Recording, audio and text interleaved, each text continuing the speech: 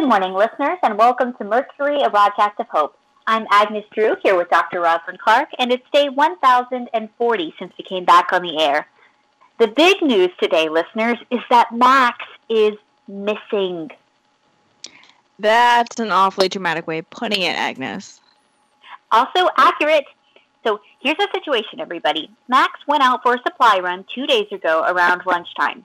He didn't take the bicycle, so we figured he was going to stick close. We expected him back before dark, but he didn't turn up.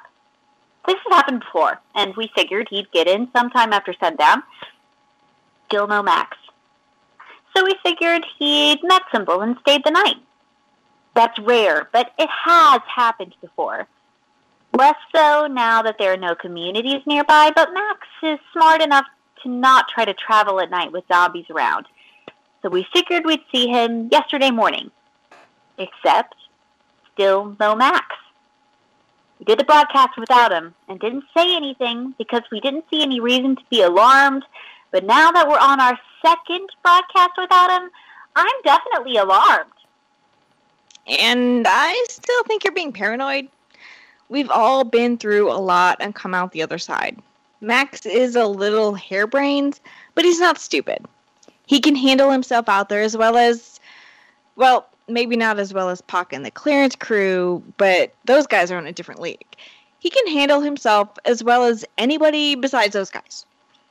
Yeah, but even they are not invincible. Remember when Medusa came through and Paca wrote us to tell how they'd gotten trapped in a bank? They lost some people that day. Those were extraordinary circumstances. Nothing like that is happening right now.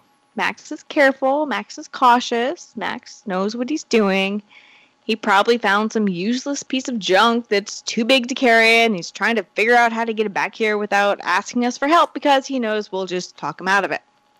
I guess. Look, I'm worried too, but I just don't think it's time to go into full-on panic mode. Okay. So what do we want to do until he gets back? Well, for right now, I'd say carry on as normal. Hopefully he'll be back later today. Yeah, hopefully. You sound like you want to do something else. What do you want to do? Go looking for him.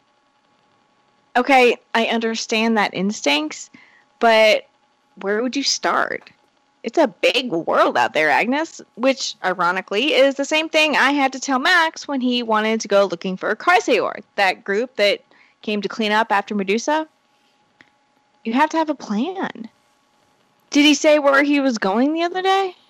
No, he just said he was going out. So he could be anywhere. And since it's been a couple of days, he could really be anywhere. Our best chance is to do what we're doing. Announce it on the broadcast. Listeners, if you see Max, tell him to come home. And then sit and wait and go about our usual routine.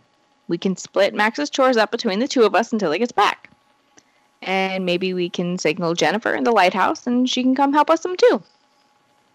I think I understand Max a lot more now. When he wanted to go looking for Chrysaor, I was on your side, but now I'm scared. Remember the other reason why we didn't want him to go out by himself looking for them? Yes, because surviving here really takes 3 people.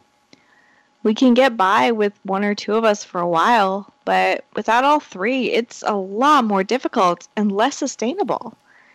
And we don't have Deerfield or any of the other communities to go to for help anymore. What are we going to do if he doesn't come back? We may not have organized communities anymore, but we do have an overall community of people nearby. It's not centralized, but we have the Mennonites, we have the clearance crew, we have Jennifer and her family. Max once told me that one of the scariest things he ever did when he was younger was quit a job without having another one lined up. The job was killing him, he hated it so much, but he had no choice but to quit and quit quickly. He had a couple of freelance things going on, but no actual full-time job to go to. He told me he went home and looked in the mirror and just said to himself over and over, "My friends and my family won't let me down. I can do this. and they'll help. We'll be okay. It'll just be different. But it won't matter because I still think he'll be back soon. Maybe even today. Okay, but I still think a quick look around wouldn't hurt. If you feel that strongly about it, then you can check all the usual haunts, but what you can't do is go beyond our usual boundaries. You can take the bicycle to speed things up if you want, but you can't just head out into the wilderness with it. My parents always told me that if I got lost, I should stay in one place and they'd find me. Max may be the one who's lost, but the station isn't moving. He knows where we are. He'll come back when he's able. Let's wrap this up. Okay.